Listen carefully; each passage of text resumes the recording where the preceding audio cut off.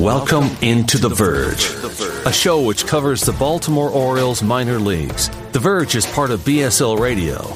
Baltimore Sports and Life is dedicated to analysis and discussion on the Orioles, Baltimore Ravens, and the University of Maryland. The site has a team of writers providing coverage of those teams and houses live streaming content weekly. Join the conversations at the message board, like BSL on Facebook, and follow BSL on Twitter.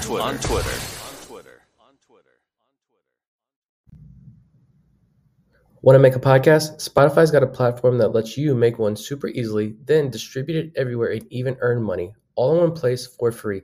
It's called Spotify for Podcasters, and here's how it works.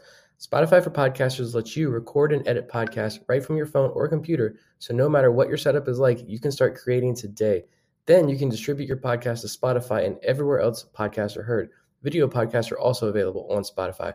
With Spotify for Podcasters, you can earn money in a variety of ways, including ads and podcast subscriptions. And best of all, it's totally free with no catch. Ever since we discovered Spotify for Podcasters, we feel like having options like video podcasts and Q&A lets us be more creative on another level. I highly recommend you give it a try. Download the Spotify for Podcasters app or go to www.spotify.com/podcasters to get started.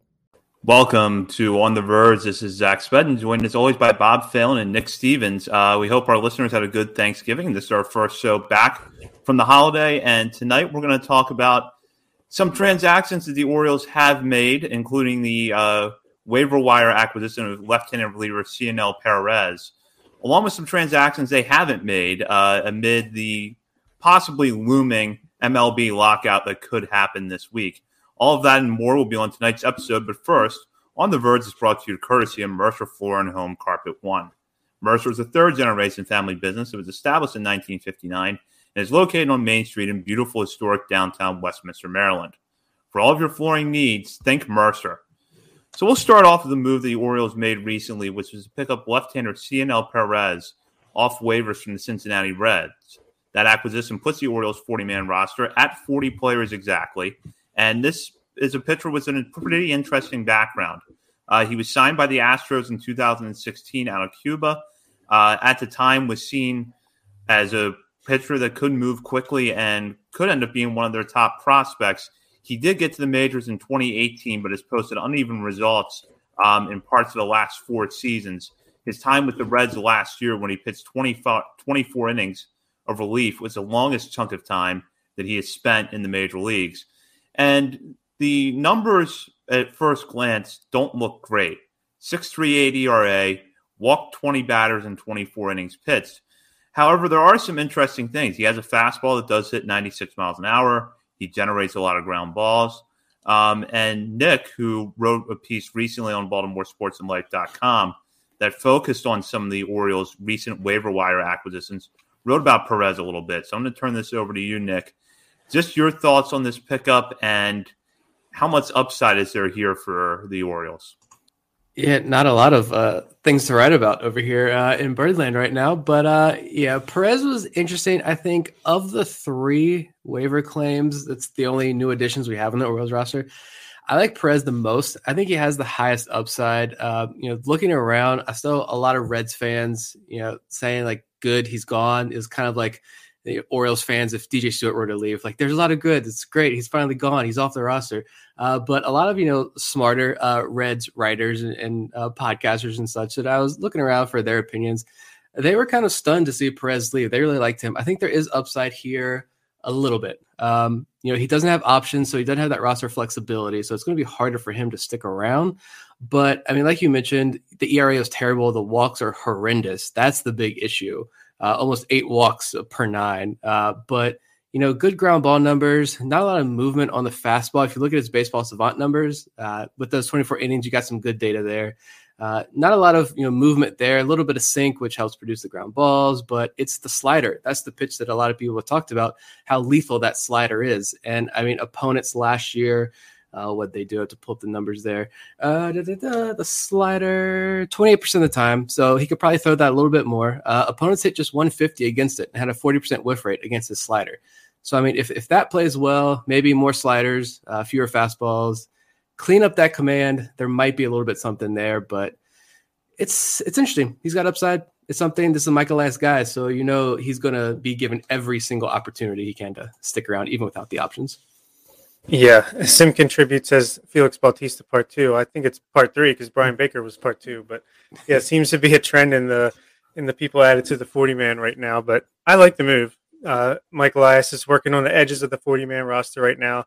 Not make every team's podcast is talking about the big splashes they made in free agency. We're talking about a waiver claim we made last week. But I do like him. He's got some good numbers in AAA. He's got good ground ball percentage over 50%, good strikeout percentage over 20. Like Nick said, it's all about those walks. And, using that slider more, hopefully we'll get more swings and misses and could be a Paul Fry replacement. We'll see what happens with him with the non-tender deadline coming up very soon. And, I think he's got a chance to help the bullpen this year for sure, but there's also a chance that he could be DFA'd at some point later on this offseason. Yeah, it's always hard to tell with waiver claims if they're going to stick around, and there isn't much roster flexibility here. I would give Perez a decent shot at making the roster right now just because the Orioles really have not done much to address their pitching and the fact that he is out of options, whereas most of the other pitchers are sort of on that fringe between making the Major League bullpen or starting your back at Norfolk have at least one option left. So that could end up, playing a factor into what end up being a factor in what decision the Orioles make, especially if, Perez is close between 2 or 3 other arms in spring training as to who's going to get a spot in the bullpen. Yeah, the only thing else with Perez that make you say, I'm not entirely sure is like with Paul Fry, he was that good like reverse splits guy, so he was good against righties.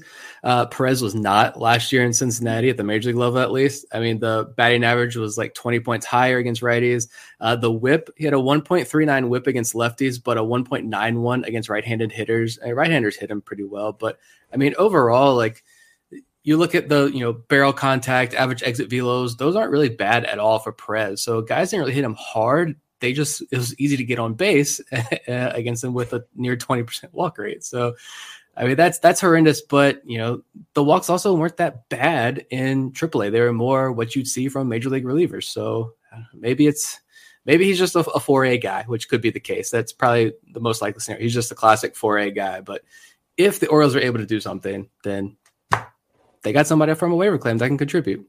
Yeah, I was going to say this year will determine if he's a 4A guy or if he's a guy who just needs his things to click a little bit more, and hopefully Chris Holt and company, Mike Elias, they can get back on the same page as them, could maybe turn that page a little bit, but I think we'll find out. So we'll move on now to talk about the non-tender deadline, which was moved up to Tuesday, November 30th. So that's tomorrow. With the likelihood that we will be facing a lockout later this week, the league and the Players Association decide to move that deadline up so that it could take place before the expiration of the current collective bargaining agreement. We talked about possible non-tenders a few months ago on this show, and there have been a lot of changes since then as Pat Valaika and Pedro Severino were DFA'd, taken off the 40-man roster, and in fact, Severino has since signed with the Brewers, so we know that chapter is closed. But there are still some players that seem to be on that bubble or where the Orioles are going to have to decide whether to make major financial commitments relative to their payroll for next year. So Trey Mancini, John Means, Anthony Santander, Paul Fry, Jorge Lopez, Tanner Scott are among the players where the Orioles will have to make a decision here over the next 24 hours. A lot of them, if not most of them, are likely to stay put, but there still could be a few moves. And I'll turn this over to Bob. Just seeing how things look right now, do you think that anyone out of that group is non-tendered or perhaps even traded before the deadline happens? And if so, who could it be? I think the more and more the offseason goes on, the more I think Paul Fry is going to be non-tendered. I just don't think, he had a great first half of the season, but he struggled mightily in the second half, couldn't even get it together in AAA. And it seems like they've brought in some guys that maybe could at least match what he was doing in the second half of the year. At least it'd be hard not to. And I'm really nervous that Trey Mancini is going to get non-tendered if they can't find a trade partner for him. And I don't want to be around when that happens for Orioles Twitter, but it just makes me nervous. $8 million. It seems like that for the Orioles is more than Corey Seager's making from the Rangers. So Jorge Lopez, I think, is another option to be non-tendered, but I do think he gets another shot to make it into bullpen for the Orioles next year. Yeah, Trey Mancini. No matter what happens, that's going to be I'll keep it clean. We haven't had to put the explicit tag on an episode yet. I think everyone left on the roster that is ARB eligible is going to get tendered a contract except Paul Fry. I like Baker and Perez better, who the Orioles, just got off waivers. I don't see anything that tells me that Paul Fry is going to be able to figure things out and turn things around next year. This is just what happens with relievers. They come and go quickly. And, if we don't know if anyone came calling for Fry at last year's trade deadline, but if they did, the Orioles really missed that opportunity because he didn't even finish the year in the major leagues and he couldn't strike guys out in AAA. He couldn't get anybody out in AAA. He had an ERA of almost 8. He walked more guys than he struck out there with the Tides. So, I mean, you could say $1.1 million is its estimated salary. Is that a lot? Absolutely not. You can find 2 pieces for that price. Honestly, that would give you Paul Fry production. So I don't see the Orioles paying $1.1 million for that. Jorge Lopez, I really want to see him stick around in the bullpen. And I know Brandon Hyde loves him. And I know a lot of people around the organization do love Jorge Lopez. I know a lot of Orioles fans like him when he's in the bullpen or only going 3 innings as a starter. But does the front office like Jorge Lopez? Because if not, then I could see him being non-tendered as well. But Paul Fry, I think, is the definite one. Right now, he's probably our number 3 starter. So True. Yeah, Fry, I kind of felt like when the Orioles sent him down to AAA just about a month after the trade deadline, I sort of took that as a sign that there probably was not a lot of interest, because if there was any sort of bit of tangible interest just a few weeks before that, why would you send him down to AAA? Why not bury him in a low-leverage role in the bullpen and see if he can figure it out in the major leagues over the last month of the season? So I agree. I think that he's going to get non-tendered. Lopez, I think, is a close call, and I won't be surprised either way, but my personal viewpoint is that they should bring him back in a relief role next year, and something tells me that they're going to do that because they made that move late in the year, seemingly setting the stage for him to transition to a bullpen role full-time in 2022, and the early results over a small sample size were really promising until he got hurt. If Lopez had finished out with a strong September, we probably wouldn't be having this conversation right now. Yeah, I agree. And that's a good point about Fry and getting sent down and all that. I think that's definitely the case. Maybe the interest was more in Tanner Scott than Paul Fry, and that's why we didn't see the deal. Could you, either of you, see a scenario where Orioles fans are maybe, as every fan of every team does, maybe we're overvaluing a guy like Santander a little bit, and the Orioles are not going to be able to move him. Maybe they've tried to trade him. They don't. And he's almost $4 million, I think. Could he be a non-tender candidate? And they keep DJ Stewart around. I think they have to at least value him. $4 million is not a lot of money. It's possible. We are fanatics for a reason. But I think $4 million is reasonable, even if he only gives you the numbers he gave you last year with the upside that he showed in 2020. It's worth it. If he's not worth it, then we're in big trouble. Yeah, they should tender him a contract, although I wouldn't be entirely shocked if he was non-tendered. I just see it as very unlikely, and I think he should be tendered a contract because if he gets you 2019 numbers for $4 million, that's fine. There's not a lot of long-term trade value there, so it makes the decision in 2022 hard. But I think for right now, you bring him back. And as I've said before, put him out in right field, see what he does, and you pull the trigger on a change there when Kyle Stowers shows that he's ready to take over every day in right field. And Santander has either built up enough trade value that you can move him or has struggled enough that putting him on the bench for the rest of the season and moving on from DJ Stewart most likely at that point is a feasible option. And, Nick, I know we talked about this a lot on the last show, and you've mentioned his name several times tonight. My guess right now is that DJ Stewart is going to be on the opening day roster, but we'll see. Yeah, I agree with that. And, I think you just got to hope Santander starts out hot and someone likes what they see and they make an offer for him. And hopefully Robert Newstrom's still sticking around or Stowers is ready by then. Yeah. Or DJ Stewart's ready. I'm just trying to throw stuff out there and expect chaos. That's all. I think honestly it's going to be like pretty quiet over the next day. What do we got? Day 48 hours, a little less than 48 hours, whatever, till the lockdown. I think it's going to be pretty quiet from the Orioles front, but just expect the unexpected for the Big Brother fans out there. Hey, that's me. So this is actually a good transition to a listener question we got in our Patreon group chat from Vivek. Given that the lockout is imminent, which moves do you foresee in the next 48 hours? And I'll start with Bob on this.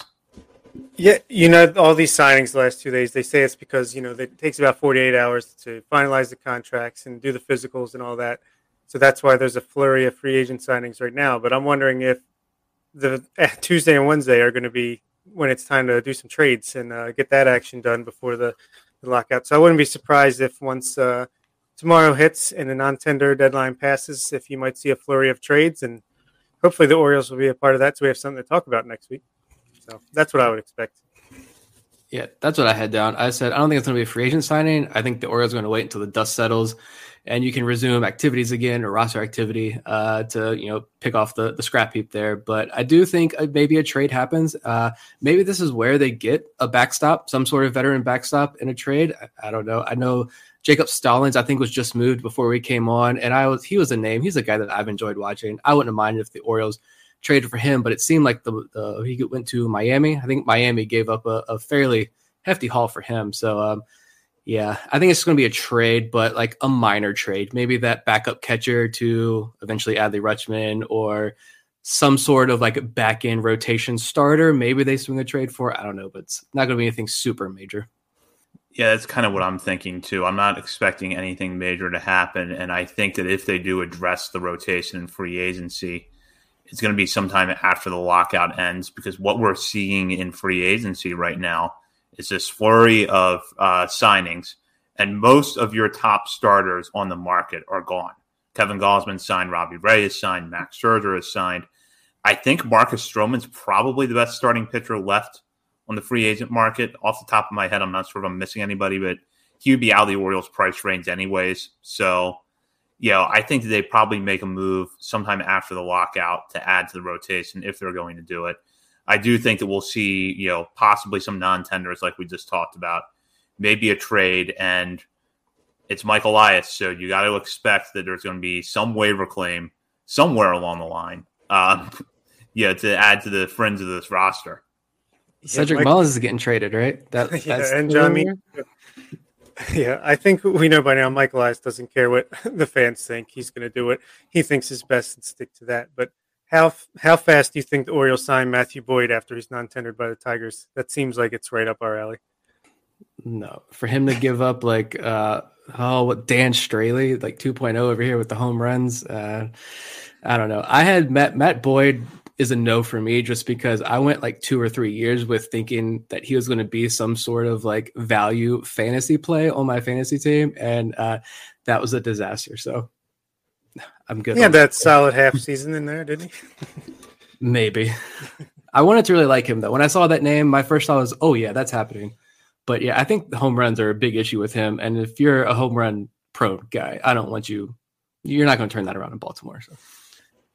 Yeah, I agree. I actually think that if a Tiger comes to the Orioles sometime in the next 48 hours, it will probably be Grayson Grenier, because he did just hit free agency. So there's one of your possible catcher options. Yeah. But yeah, I agree with Nick. I think that the home runs are a little bit of a concern with him, and tandem yards is not the place to turn that around. Yeah. And Drew Burke said, do we really need 5 lefties in the rotation? I don't think it really matters if your starters are left and right, but it'll be interesting to have all lefties. It's something different, at least. Give us the Orioles an identity. Yeah.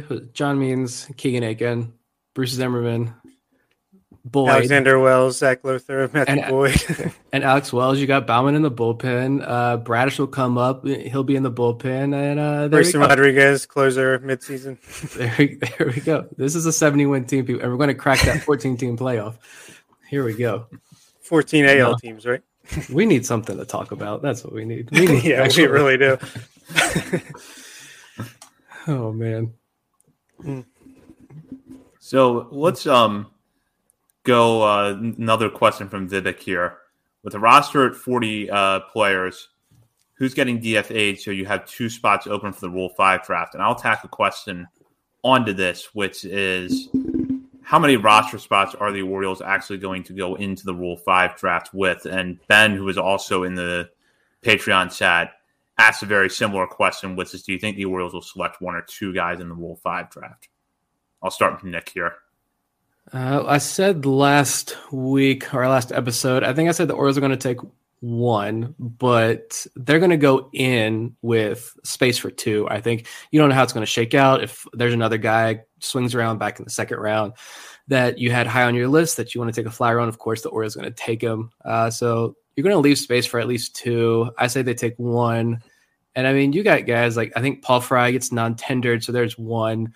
The 3 waiver claim guys, do all 3 make it? I don't think so. I think at least 1, maybe they try to slip one of those through waivers and they get claimed. So there's 2 gone at least. Looking at the infield, what did I say? We talked about this last week. Richie Martin could be a DFA candidate if the Orioles like Fox.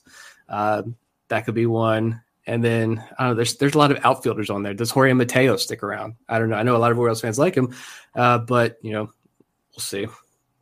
I think those are the easy ones probably. And maybe another reliever out of the Kresge or one of those guys, probably Crable, one of those guys. We'll see if both of them can make it or not. Yeah, I think they'll only pick 1 player in a Rule 5 draft, like Nick says, but they'll leave 2 spots open just in case someone slips through the cracks there. And then they also have to make room for 2 catchers on the 40-man. So let's see, we got 4 guys we got to get it rid of. Richie Martin, we hardly knew ye. Brooks Kresge, see you later. Paul Fry is non-tendered, and 1 more, I guess. Let's give the fans a break and get DJ Stewart out of here.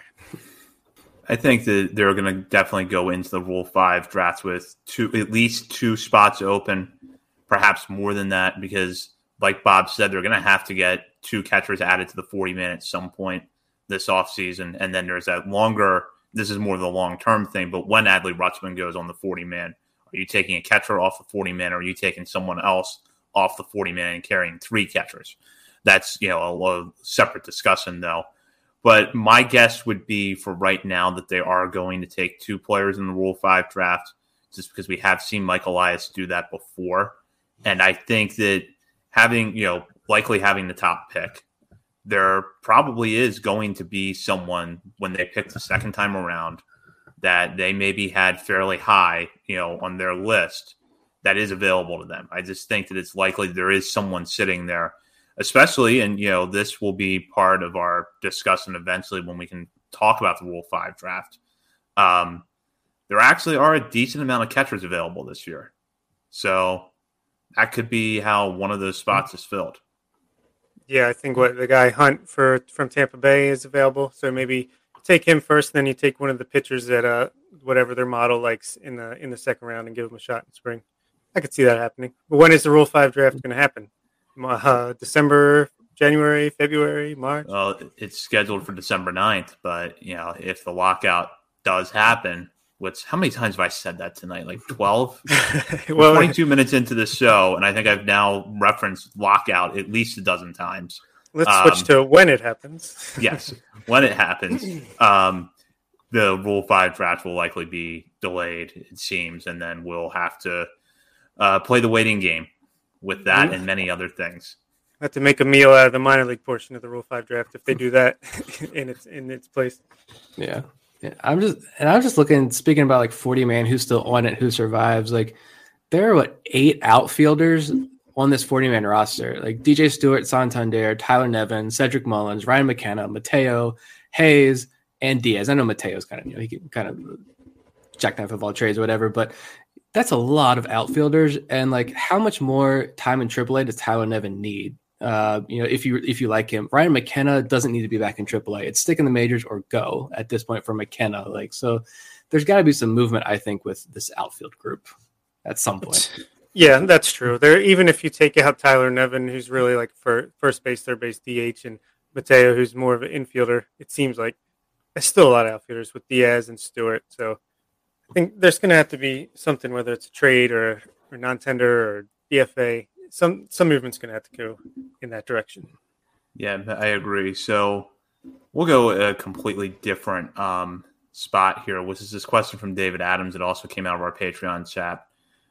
Who are each of your 2 early picks for the number 1 pick, which I believe he's talking about next summer's amateur draft, which I know we'll be talking about in depth when we get into the spring, but we'll just open that up now and talk very early who we have our eye on for number 1, and I'll start with Nick.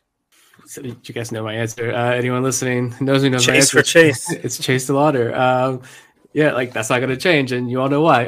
Like I don't bother with real like draft research until like mid-February, like a week before the college season starts. But then I just like binge college baseball for a month or so until like the regular season Major League Baseball begins. So I'm excited to watch a lot of these college guys and learn more about the high school guys, of course. But I've had a front row seat to DeLauder's career since he stepped foot on JMU's campus. Just got to watch him for like 5 straight days the other week. JMU wrapped up their fall schedule. A lot of scouts there each day, and they were impressed. Like I had one scout tell me that he's a center fielder. Stonelock, he is a center fielder. I know there's some questions about that because he's a big guy, but he was real smooth and natural out there. They had him in right field showed off the cannon of an arm, had a grand slam to dead center. And honestly, like, all right, there's the comment there about being underslot. He's playing his way into like a true 1-1 role. So like, I wouldn't call Chase DeLauder like an underslot pick right now going into the draft. We're still a long way away. So that's going to shake up tremendously the draft stuff, but he's playing his way in there. He's a name to watch closely. Yeah, I'm rooting for him to be the pick just so we can interview him the next day. But I think it'll probably be one of the infielders, Brooks Lee or Jace Young. I'll go with Jace Young as my pick. I saw an early mock that had us taking him like before the season even ended last year, and I liked what I saw in that write-up. So as long as everyone performs the way they're expected to, I'll go with Young. I have my eye on Elijah Green, and I think the reason for that is that back around the time of the 2021 draft, Green's name was all you were hearing for who's going to go 1-1 in 2022. And then, like a lot of players who seem to fall into that pattern of hype, the temperature seems to have cooled a little bit in terms of him being 1-1. Now we're looking at all these other players, a few of which you guys just mentioned. I just still question, though, if he really puts all the tools that he's supposed to have together. Is it going to be hard to pass up on a center fielder who has that much power and is that athletic with the 1-1, especially if the Orioles think that their model for hitters can address the strikeout question? That would be really fascinating to me. And then I'm also curious to see if Drew Jones, the son of Andrew Jones, emerges as either a true 1-1 target or if the Orioles do decide to go under slot, and I don't want to open that can of worms just yet, but if the Orioles do decide to go under slot, could a guy like Jones be a good choice? Athletic, high scorer, hits from the left side, seems to have a lot to offer. Yeah, and we've seen, of the last 2 years of doing this, the shape of the hype tracker. It starts with the college guys, and then it seems like the high school guys kind of charge in late, like the Khalil Watson. We didn't really hear much about him until it got closer to the draft. So right now, all we have to go on is really much the college guys and then the much hyped Elijah Greens of the world. But I'm sure there'll be some people that burst onto the scene, some helium guys, and it'll give us some more options to look at.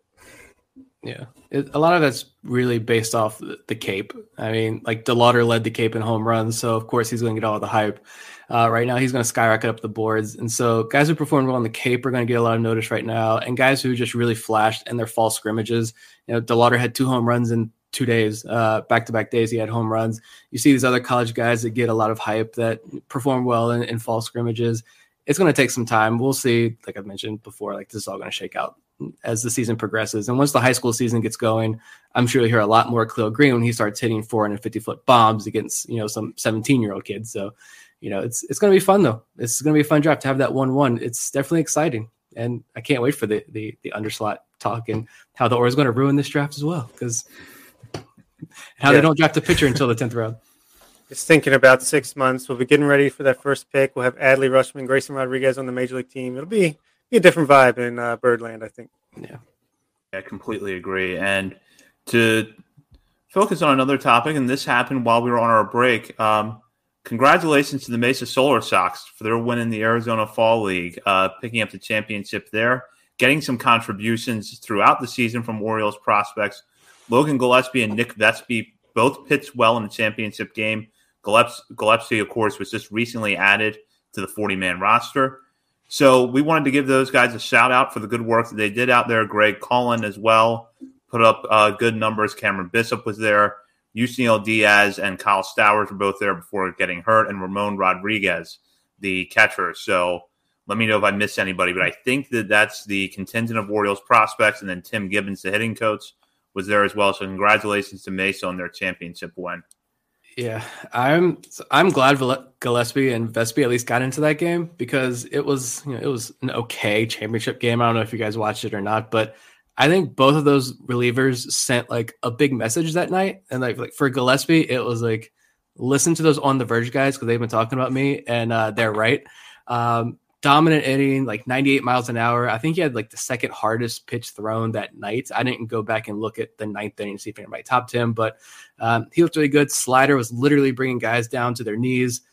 So that was really good to see him. 40-man edition, gets a ring. Those guys do get rings, which I thought was pretty cool. So great into the 2021 for Gillespie.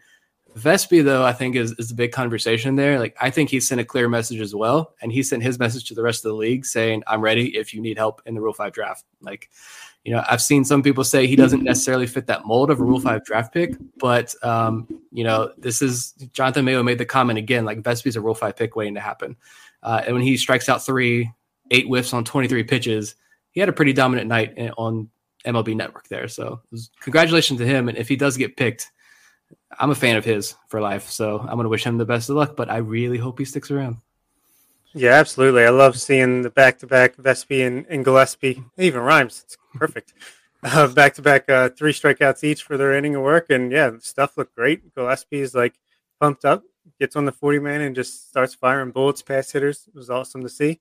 And Greg Cullen, I think he had a game-winning home run like the night before or earlier in the week or something like that. So, yeah, good outcomes for our guys, even if Diaz and Stowers only made cameos, and Ramon Rodriguez just never stops playing baseball. So good for him. He's getting some experience in. So yeah, it was fun to see that, even though like the 2 biggest names didn't last too long in the league. Did want to shout out Connor Lopritz. I forgot to mention him earlier when we were running down the Orioles. They were in the Arizona Fall League. But yeah, going back to Gillespie and Vespi, Gillespie, just showed that high 90s fastball, what he's capable of doing, and I think why the Orioles chose to protect him, because that kind of stuff does draw interest in the Rule 5 drafts. I think even in cases where, the regular season numbers might not necessarily reflect how good the stuff is, and that's kind of what happened to Gillespie at Bowie. But, when you see him in that sort of situation out there throwing 97, 98 with the fastball and really pounding the zone as well as he did, that shows, I think, what the Orioles see in him. And Vespi is interesting to me because the stuff is not prototypical strikeout stuff, but yet he has had good strikeout numbers pretty much throughout his career, and he had them last year. Even when he struggled in Norfolk a little bit, the strikeout numbers were good. So I have to wonder if there are teams out there who are maybe looking at more than just the velocity, because his fastball is, generally about 90 to 92, and thinking that, this is someone you could put in a middle relief role on opening day next year, and if nothing else, left-hander who can miss bats. Yeah, and speaking of Paul Fry replacements, we could have had one right there and just added him right to the 40-man roster, but I guess they just couldn't pull the trigger. I'm sure they were close to doing it. So, yeah, the stuff's good. I mean, it's not blow you away good, but the slider's nice. He definitely can get out lefties at will. So somebody will get a good arm. Hopefully it's the Orioles in the middle of the season sometime. Yeah, I mean, he showed that he was able to get a lot of swing and misses. There's super high percentage whiff rate there in that one game alone. But yeah, that one's definitely going to be extremely interesting, because I do, like I said, I think if I would have bet on all the players that the Orioles didn't protect, I'd put all my money on Vespi. If one guy were to be selected, I think it would be Vespi. So he's there, but the Orioles either not as high, or they're going to take that calculated risk, and we'll see if it pays off, even though they just got burned from the Zach Pop situation. But still hurts. I know. We'll see what goes on there. That's why I really hope the Rule 5 draft still happens. I don't know if we got like a final answer on there. I know Baseball America tried to put out a piece about what happens if we're locked out, does the Rule 5 draft still happen? I don't know if there's a definite answer on that or if you guys know or not, but I hope it happens December 9th because I don't want to have to wait. Last I heard was the major league portion would not happen. The minor league portion would, but that's not like a confirmed source or anything. I just heard that. I can't even remember where. Yeah, I think I heard something similar, but it seems odd that you would have the minor league phase of the Rule 5 draft without having the major league phase, even though it's technically really a different pool of eligible players, because if you're protected on the AAA roster, you're not eligible in the minor league phase. So it's kind of a little bit of, there's some layers there to pick apart, but it would seem like at least a major league phase of the Rule 5 draft will be delayed if there's a lockout. True. If there's a lockout. That's the name of this episode for sure. Yes. That's our bread and butter. The minor league phase. It's our bread and butter. Yes. We'll be good. Yes. Sorry to Lockdown and Orioles and everybody else if you guys still come up with content during the lockout. So we'll go with another listener question here from David Adams. How do the top Yankees shortstops that they seem to be waiting on compared to the top shortstops in the Orioles system? Are they really that much better, or are they just getting the typical Yankees versus Orioles bias? Now, the prospects that David's referring to are Anthony Volpe and Oswald Peraza, two of the top prospects in the Yankees system. And the thought that maybe the Yankees feel like one of those two guys could contribute sometime in the near future or possibly be trade chips if they do splurge on a shortstop later this offseason. So I'll start with Nick on this question. I had no idea who the Yankees minor league shortstops were until you read the names. Volpe is a name that, I see a lot, but I've never actually watched him play. So I don't even know who the Yankees major league shortstop is. I don't pay attention to New York. It's got to be Andrelton Simmons. Sorry, Yankees fans. Yeah. I mean, I think that's fairly comparable. I think both pairs of infielders are pretty darn good. I would like to think, just knowing the Orioles system better, that we have more depth at that position. But when you're comparing just those top two guys, I think Volpe and Gunnar Henderson seem like they have a similar level of regard throughout baseball, and then Peraza and Westberg, maybe Peraza's a little bit higher. So I think we're both doing okay in that regard. But I still think Yankees fans would rather have Corey Seager or Carlos Correa. So we'll see if they can get one. I think a lot of prospect rankings probably have Henderson below those two guys and then Westberg below Henderson. So he would be looking up at the group. But I still think it could turn out to be comparable. I don't know it's necessarily bias creeping into prospect rankings, but, one thing to consider a little bit is just the experience level with these guys and the proximity to the major leagues. Maybe the feeling is that Volpe especially could get to the majors a little bit faster, but we'll see. Yeah, just don't know enough about other teams' organizations, unfortunately. Maybe that's something with this lockout I could dive into. MLB Pipeline has Volpe at 2023 ETA, which is the same as Gunnar Henderson. Henderson does have that little bit of time in AA that Volpe does not have, but across the board, Volpe's number is a little bit better between low A and high A last year. I know he's got a little more speed to his game, maybe a little bit less power, so I don't think they're one-to-one comparable, but I like our guys, as Buck Showalter used to say, so let's ride with Westberg and Henderson over here. Yeah, exactly, and see where it takes the Orioles. So we'll talk now about an article that is over on BaltimoreSportsAndLife.com because it's something we get questions a lot about, and this article, honestly, and it's not just because it was written by a friend of the show, Stephen Loftus. It's honestly the best article I have read on this topic since Adley Rutschman entered the Orioles farm system, which is, do the Orioles extend Adley Rutschman? And if so, how do they do it? And what Stephen did in this piece is he laid out three different scenarios for how the Orioles could extend Rutschman, what the average annual value might look like, who the comparables would be. And it was interesting because Stephen looked across the board, not just at catchers, to formulate this. And it's very in-depth, much more in-depth than what I think we can do justice with in our discussion. So I encourage you to go read it at BaltimoreSportsAndLife.com if you haven't read it already. But we thought we would take a little bit of time tonight to discuss that because our listeners do ask questions about whether or not Adley Rutschman is somebody the Orioles could extend. And we have talked to people like Eric Longenhagen about that same topic before. So I'll start with Nick on this. Looking at the article, was there a particular scenario for an extension that jumped out at you as something you could see happening if the Orioles would pursue an extension with Rutschman? Yeah, so he laid out three options, buy out the pre-free agent years. Looking at his numbers, he said, so in his mind, you're probably looking at 6 years, $52 million to get Rutschman to free agency. Second option was buy out the pre-free agent years plus some options. And he said, you're looking at probably around 6 years, $70 million guaranteed, with the potential to grow to 9 years, $126 million if all three options were picked up, about $22 million a year in those option years. And then he says option 3 is the Tatis style mega deal, which he comped at about 12 years, $200 million. So, of course, I am team player and get your money. I love seeing all these contract numbers roll in, get your money, pay these guys. So the Tatis mega deal, of course, would be the most attractive. I think a lot of Orioles fans would be very happy with that. But you look at even Fernando Tatis, he's already had more injury concerns. There's talk is he a center fielder? Is he going to stick at shortstop because of the injuries? They don't know.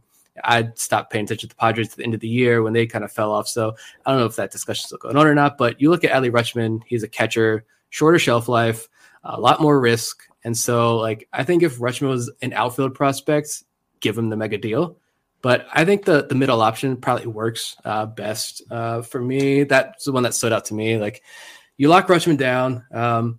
It gives the Orioles some financial flexibility, and it gives Adley Rutschman paid over the next couple of years, 6 years or so. And at that time, when that contract is up, if he thinks he can get more money elsewhere, he has the option to go and get paid elsewhere in free agency. So, and if he sticks around with the Orioles get him at a bit of a discount. I think Steven had projected at that point, looking 6 years down the road, Rutschman being worth about $30 million a year, and the Orioles getting him for about $22 million a year for those 3 years. So, I think that one is probably the most fair because you're not going to see the Orioles lock themselves into another Chris Davis style contract right now.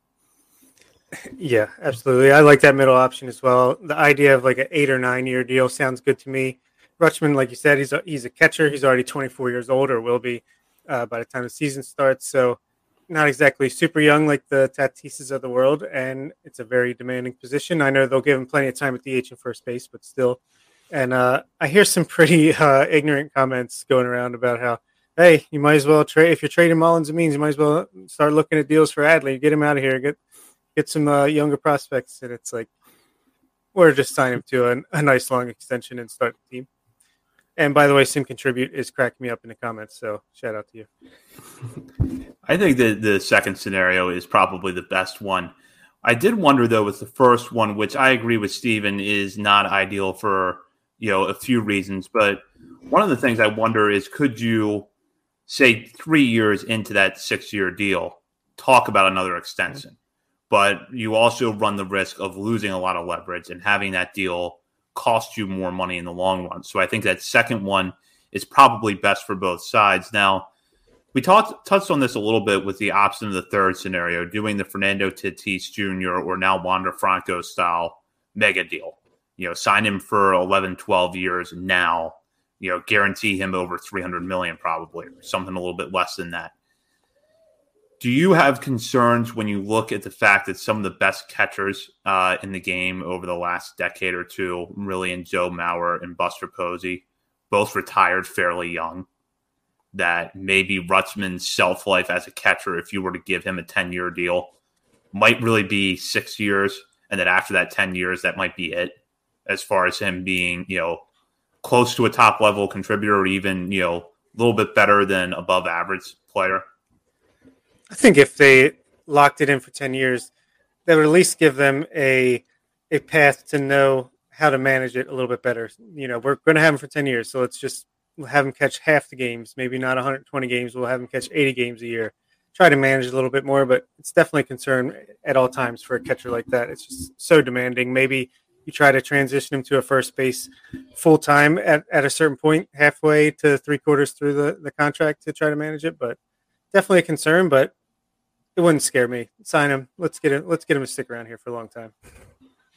Yeah, and Buster Posey, I'm wondering if that's a little bit of a unique situation because then he sat out 2020 because of COVID, and then maybe he got a little taste there of what post baseball life is like, and said, I'm gonna had one more really good year, and I got a couple really high MVP votes from some San Francisco writers, but he had a good year, and he says, all right, I'm gonna go, I'm just gonna go ahead and call it a career now. So I wonder if COVID didn't happen and he didn't have that 2020, would he still be playing as a first baseman in San Francisco? I don't know, but yeah, and you wonder how much is that catching position going to change over the next couple of years as well. So I don't know. I just don't see him.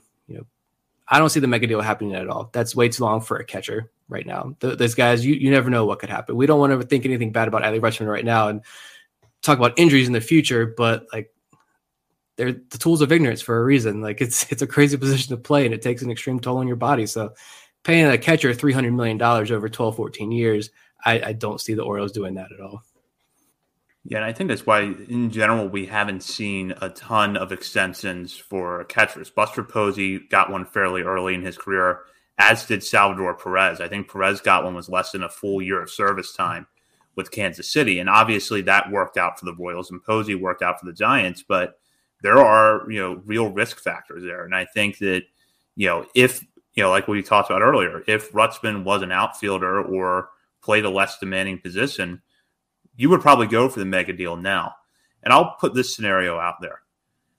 It feels like at some point we are going to have real concrete rumors on an extension about Rutschman, just because that is a track with a young player. And I would have to think that although a lot has changed since Manny Machado was early in his major league career, that the Angelos family maybe will have learned that lesson a little bit and realize that there's a reason why you do these extensions early when you have an elite prospect like this, and get Rutschman locked up. Now, would you guess that those rumors start between now and when Rutschman makes his major league debut, or do you think he comes up, plays his rookie season, maybe even plays his first full season in 2023 if he's not on the opening day roster this year? Then you start to hear about it a little bit. I think off season, this time next year, it's really starting to heat up. If it's not going to happen, I feel like pre-arbitration, then I don't think it's going to happen. And who knows after the new CBA, what, how soon will he be a free agent? If they switch it to age 28, then we only have him for 4 or 5 years. So yeah, I think after the 2022 season, as long as he, it gets adjusted to major league play, as we all think he will, then that's when I think you'll start to really hear the rumors swirling. Yeah. See what this new CBA looks like, get all the details and everything with there, get all that settled, let him get his feet wet in the major leagues, and then we can talk business. And I genuinely think, I'm not drinking that much Kool-Aid here. I genuinely think next offseason, we're talking about real free agent signings. So I'm wondering if maybe, you kick off the offseason with a big, Adley Rutschman extension. Would that signal to some other free agents all right, the Orioles are ready. The Orioles are going in. They're ready to start winning now. Maybe they'll feel more comfortable at signing a deal with Baltimore. I don't know if that has any impact or not. That was a thought that comes to my mind, but that could be a big kickoff to a pretty big winter for the Orioles, given him and his extension. So we'll have to see, though. I don't know. And I feel like it would signal, and it seems like to me that finally with the power going to the Suns, that the Angelos are just hired the guy they think was right for the job and let him do the best job that he thinks he can do. So if they sign Adley to an extension, then that just signals to me that they are letting Mike Elias do his thing, and that's part of the job. Yeah, you don't want to just make statements with moves, but I think that there's a reason that you want to go in and try to make a decision like that early, because you do want to send a message to the rest of baseball that we have invested a lot of time and money into basically building this rebuild around a core group of players, with Adley Rutschman basically being at the center of that group. And he's going to be here for the foreseeable future, and we're going to build this team around him. And, you could even start to, make moves towards that now if you wanted. If they do want to talk about an extension for John Means, or they want to look even at giving Cedric Mullins a contract, just something to show that they are investing in the core that they have. I think that's going to give free agents confidence to sign here, because right now, if you're Carlos Correa and the Orioles offer you 10 years, $330 million, you might turn it down just because, well, 2022 and 2023 don't look very good, and where's the money going to be to lock up the rest of this team that you're supposed to be building around me? That's a pretty good point. Yeah, and I like that. I think maybe later in the year we start it slow. That John Means extension does happen. You solidify a rotation piece there. Rodriguez comes up. He has a good rookie year. Talk extension about him later on, but you've got two solid pieces right there in your rotation. You lock down your catcher. Let's hope Mullins. I mean, Mullins still scares me. I'm not going to lie about what his career path looks like. But if you have two young core pieces in the outfield, this offense, the Orioles' offense, is actually it's fun to watch. It's pretty good offense. I think it's a solid core there. And you lock that down with Adley Rutschman as the main centerpiece, the bridge that brings all this together. I think free agents are going to want to come to Baltimore at that point. They're going to realize they're serious, and we can finally start talking about winning baseball in Baltimore. We're that close, but again, this offseason, though, is going to be another of setting up for that offseason, which I know fans are done. They're done with it, and I get it. Yeah, and I really think they should, and maybe they will, lock in John Means before spring training or before the season starts. A 6-year deal, $52 million. I think there was some other left-hander that just signed a 6-year extension, kind of similar in that regard, to kind of set the tone on that. But lock him in there, then extend Adley after next year, and maybe even at that point, Ryan Mountcastle, you want to just lock him in through his arbitration years, stabilize his money, and you're off to the races. So a question here from Simpkin Tribute. High free agent salaries scary for O's when they attempt to flip the switch. So do you think that is going to be an area where the Orioles freeze a little bit? Like, we're ready to start kind of building this young nucleus and we're ready to add talent, but we're not ready to go after that top tier free agent. We're free agents. Free agency is always a risk with that. I feel like, prices are constantly going up, and that's why it's not really what I would do if, like the Texas Rangers are doing. They're kind of setting their foundation through free agency. To me, that's more, all right, we know we're going to this player's not going to be worth as much as we're paying him, but hopefully it's just enough to put us over the edge into playoff World Series contention. So I don't care when you're going to sign your free agents. It's going to be scary with how much the salaries are going to cost. Yeah, I will say I am curious to see, do the Orioles dish out a lot of those big contracts when they're ready, when they have that nucleus of prospects that they are going to keep, that they like in place? And are they going to start dishing out a lot of those contracts, or are we headed towards the Tampa Bay route? Are they going to follow that model? Or we don't know. We're not at that point yet, but when we do get to that point, I am interested to see which path Mike Elias takes. That is a huge question, because it's kind of like we've said, we're blending the Tampa Bay style and the Houston Astros style. But when it comes to money, what are we more, the Tampa Bay or Houston? Yeah. Hopefully it's Houston. Yeah, we hope. I mean, it's hard. It's so hard to tell, and that's one of the big mysteries of the Mike Elias regime. I can better guess what the 2022 draft class might look like right now, and I haven't even started researching the draft yet. Then I can tell you how they're going to spend in free agency 2 or 3 years down the line. Yeah.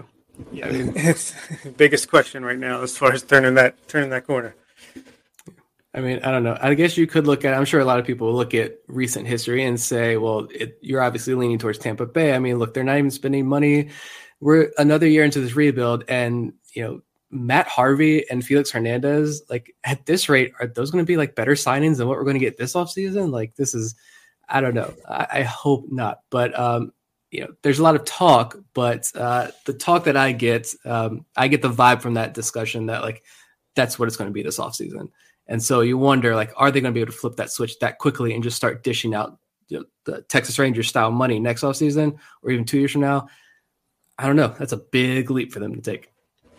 And another question is Elias keeping the payroll so low because that's what the Angelos want him to do, or is it because he just doesn't want to commit much money right now so that when the time comes, he has as much available as possible? That's another thing on my mind. Yeah. I will say that when we get to that point, that will be a whole nother discussion. And if the money doesn't start flowing, sure, I get it. I get where the outrage is going to come from. But for right now, we've gone over this countless times, and I see people defend it countless times online. we have an international presence now. We're getting legitimate international prospects. There's a legitimate analytics department, scouting. This whole thing is modernized. The back end is really all coming together. So there is a foundation that's setting this organization on a long-term path to success. This isn't the Rangers where we're buying all these guys without much of a minor league system. We're setting it up for the long-term success. So at least I take comfort in that right now. Free agency and everything else, we'll see when we have this discussion next offseason. Yeah, the Rangers are getting all their cosmetic surgery to try to look prettier. We have a nice, healthy core, and we're going to try to naturally increase our appeal. That's a terrible analogy. I got it. Before we wrap up tonight, we should probably address what has been happening in baseball really over the last 24 hours, which is a lot of free agents trying to signing before the lockout. Max Scherzer is off the market. Marcus Semien, Corey Seager off the market. Robbie Ray, the reigning American League Cy Young Award winner, has found a new home. Kevin Gausman has as well. And I'm going to just throw out this topic because we've now mentioned it a few times. The Rangers, who were really bad last year, have been really bad for the last few years, and don't have the farm system that approaches what the Orioles have now decided to go out and sign Marcus Semien, Corey Seager, and John Gray. Semien and Seager both getting hundreds of $1 million over the course of their contracts. John Gray ends up with a 4-year deal. The Rangers are obviously trying to take a much different approach to get back to contention, and they think they're going to buy their way there. And I'll just throw this out more as a general philosophical question, but if you want to address whether you think it's actually going to work for the Rangers specifically, you can. Do you still think that sort of approach works in baseball or can work, or do you think there's a reason why most of the rebuilds that we've seen over the last 5-7 years have trended closer to what the Orioles are doing? And I'll start with Nick on this. I get it. And I mean, it is a strategy. It's a path you can take. I don't think there's just like what the Orioles are doing. It's a path you can take, but it's more entertaining for fans. It's going to sell tickets. Those Rangers fans are going to want to watch those games. They're itching for opening day. I feel like now, even if they really don't have much of a pitching staff still at this point. But I just look at teams like the Orioles, like what the Pirates are doing as well, what the Tigers have done. And, a lot of people like to compare Tigers and Orioles and how the Tigers are probably just a year ahead of the Orioles in their rebuild. So we're following that path. I like what those organizations have done and where they've set themselves up at. So I don't like that approach because what if John Gray, now that he's out of Colorado, what if he's a completely different pitcher and he completely falls apart and that's gone? What if this doesn't work out? Like Bob said, there's a lot of risk there. It's big risk. And so I'm a more minimal risk type guy. So I'm going to build my steady foundation and build from there personally. Yeah, I think it probably can work in the right circumstances. Like if you're in the NL Central where it seems like there's never a really good team, then go ahead and buy a stars and scrubs type of team and hopefully they stay healthy and it's enough to get you into the playoffs and then anything could happen from there. But for me, I look at the Rangers and I still don't even see a 500 team. They have nice up the middle defense. John Gray is there. He's a solid guy, it seems like, but he's not. It reminds me of the Ubaldo, Jimenez, Alex Cobb type signings that the Orioles made. So yeah, I don't know. It's not the way I would go if I was them, but especially in that division, they're up with some really tough competition. But yeah, we'll see if it works out for him. And I mean, throw this out there. It was a fellow BSL contributor, Matt Corey. He tweeted out this playoff expansion, playoffs possibly going to 14 teams. That's why you see the Mariners and Rangers. That's why you're seeing some of these teams throw out all this money, and the Yankees, the Red Sox, Dodgers, they've been so quiet. Why spend all that extra money when you're in the playoffs, you're there. But these other teams now see that opportunity and forget the long-term rebuild. Let's just go now. Let's try to get that ring right now. Because once you get into the playoffs, it's anybody's game. You're all 0-0. So I do get that approach. And maybe a team like the Rangers, maybe that's what they're thinking at this point. They know it's coming ahead next year and they're planning for that instead. Yeah, that's an excellent point. That is a great point. And it will be interesting to see if when expanded playoffs happen, whether or not we start to see the shift towards that a little bit where maybe rather than playing for that draft pick, so to speak, you're now kind of playing to the margins every year, because if you're around 500 and you pick up a free agent or two the following year that does hit, you're probably in the playoffs. You could be an 84-win team and be in a 14-team playoff. Comfortably. It's a lot of teams. 7 teams is a lot. Yeah, there's going to be a lot to unpack this offseason, and while a lot is happening, we're really barely getting started, not just because of the looming likelihood of a lockout, but everything that could result from it. We will be back next week, lockout or no lockout. We will be back next week, and we will be back every week with coverage here at On the Verge. In the meantime, continue to follow us on Twitter at BSL on the Verge. Check out BaltimoreSportsAndLife.com for all of the latest Ravens, Orioles, college sports, high school sports coverage, and more. Be sure to join the message board and participate in discussion with fellow readers and BSL contributors. For Bob Phelan and Nick Stevens, this is Zach Spedden. You've been listening to On the Verge.